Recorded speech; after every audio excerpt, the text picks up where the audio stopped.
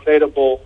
Who wants to join me? Mm-hmm. So it's kind of like Skype meets chat roulette, but then people from your circle. So I'm very excited about it. I tried to join a few Hangouts, but because the site is still in beta, I wasn't able to join actually. Right. But I've listened into one Hangout, and it seems pretty cool. So I think that's going to be a big feature. And another new feature, the last one that is interesting, that is Sparks. And Sparks is something that Facebook also doesn't do. It listens to your interests. So, for example, I'm interested in learning Korean. I can just type in, I'm interested in learning Korean. And then Google will facilitate, based on the Google search algorithm, the right things for me to, be updated on regarding Korean. So that's kind of neat. Yeah, you've given us a very comprehensive overview on your personal experience with this, and we thank you so much. I want to ask you about an assessment that I've read about Google+, and I wonder if you agree with this or not. I've read that a lot of people like this because it's actually more, so to speak, geek-friendly. Whereas Facebook, you have your 80-year-old grandmother who can come on and be your friend and have a connection and post her pictures.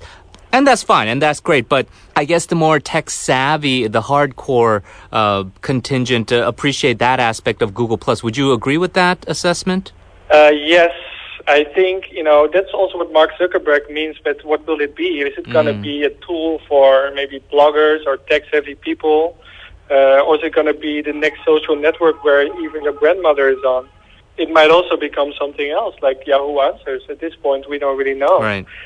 But we can see that in the future more features will be added. So I think Google is not interested in getting only the tech-savvy people on there. Yeah. They are the least people that will stay on the network for a long time and that will spend money. So I think people that are maybe from the second tier, after the early developers, they will be the more interesting market.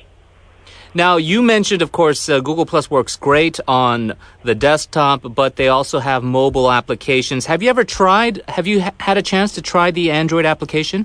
I didn't get to try it out, actually. I have an Android, but I live in China, as I said. And it's blocked in China. I don't know why, but I did have a look on the reviews.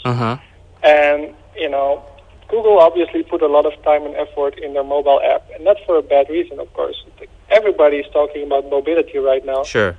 Facebook is busy with this, and Google certainly. They added special features for mobile. One is Huddle, which is like Skype chatting on the go, so you can make appointments with your friends in groups. The other one is that they really bring your mobile on the web.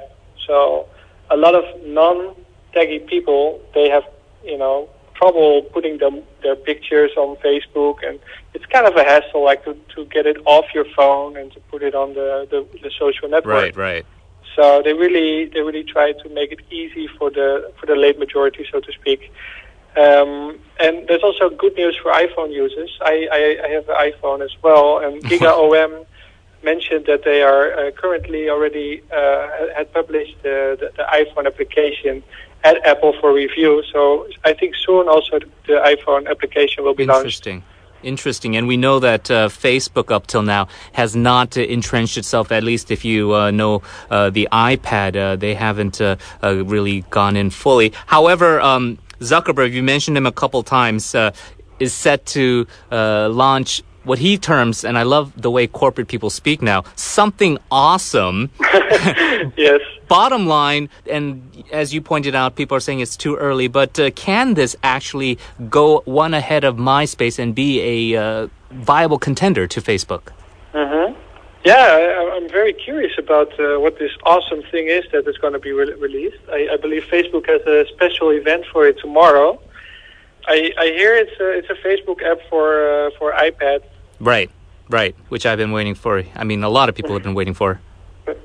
Yeah, I think it's important to be available on the mobile, and the app hasn't been really been updated for a long time, so it's going to be interesting to see. I also read something that they're going to integrate with Skype in some way or another. That is going to be interesting because it's going to combine the two user bases, and also has something to do with video. So I think it's also a direct new feature that will compete with Google Hangouts.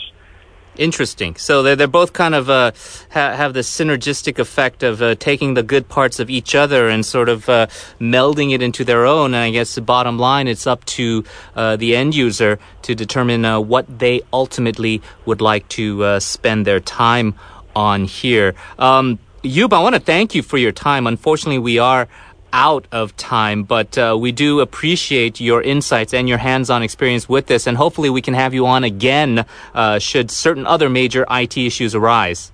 Sure, no problem. Glad to be here. So thank you very much. Talk to you again soon.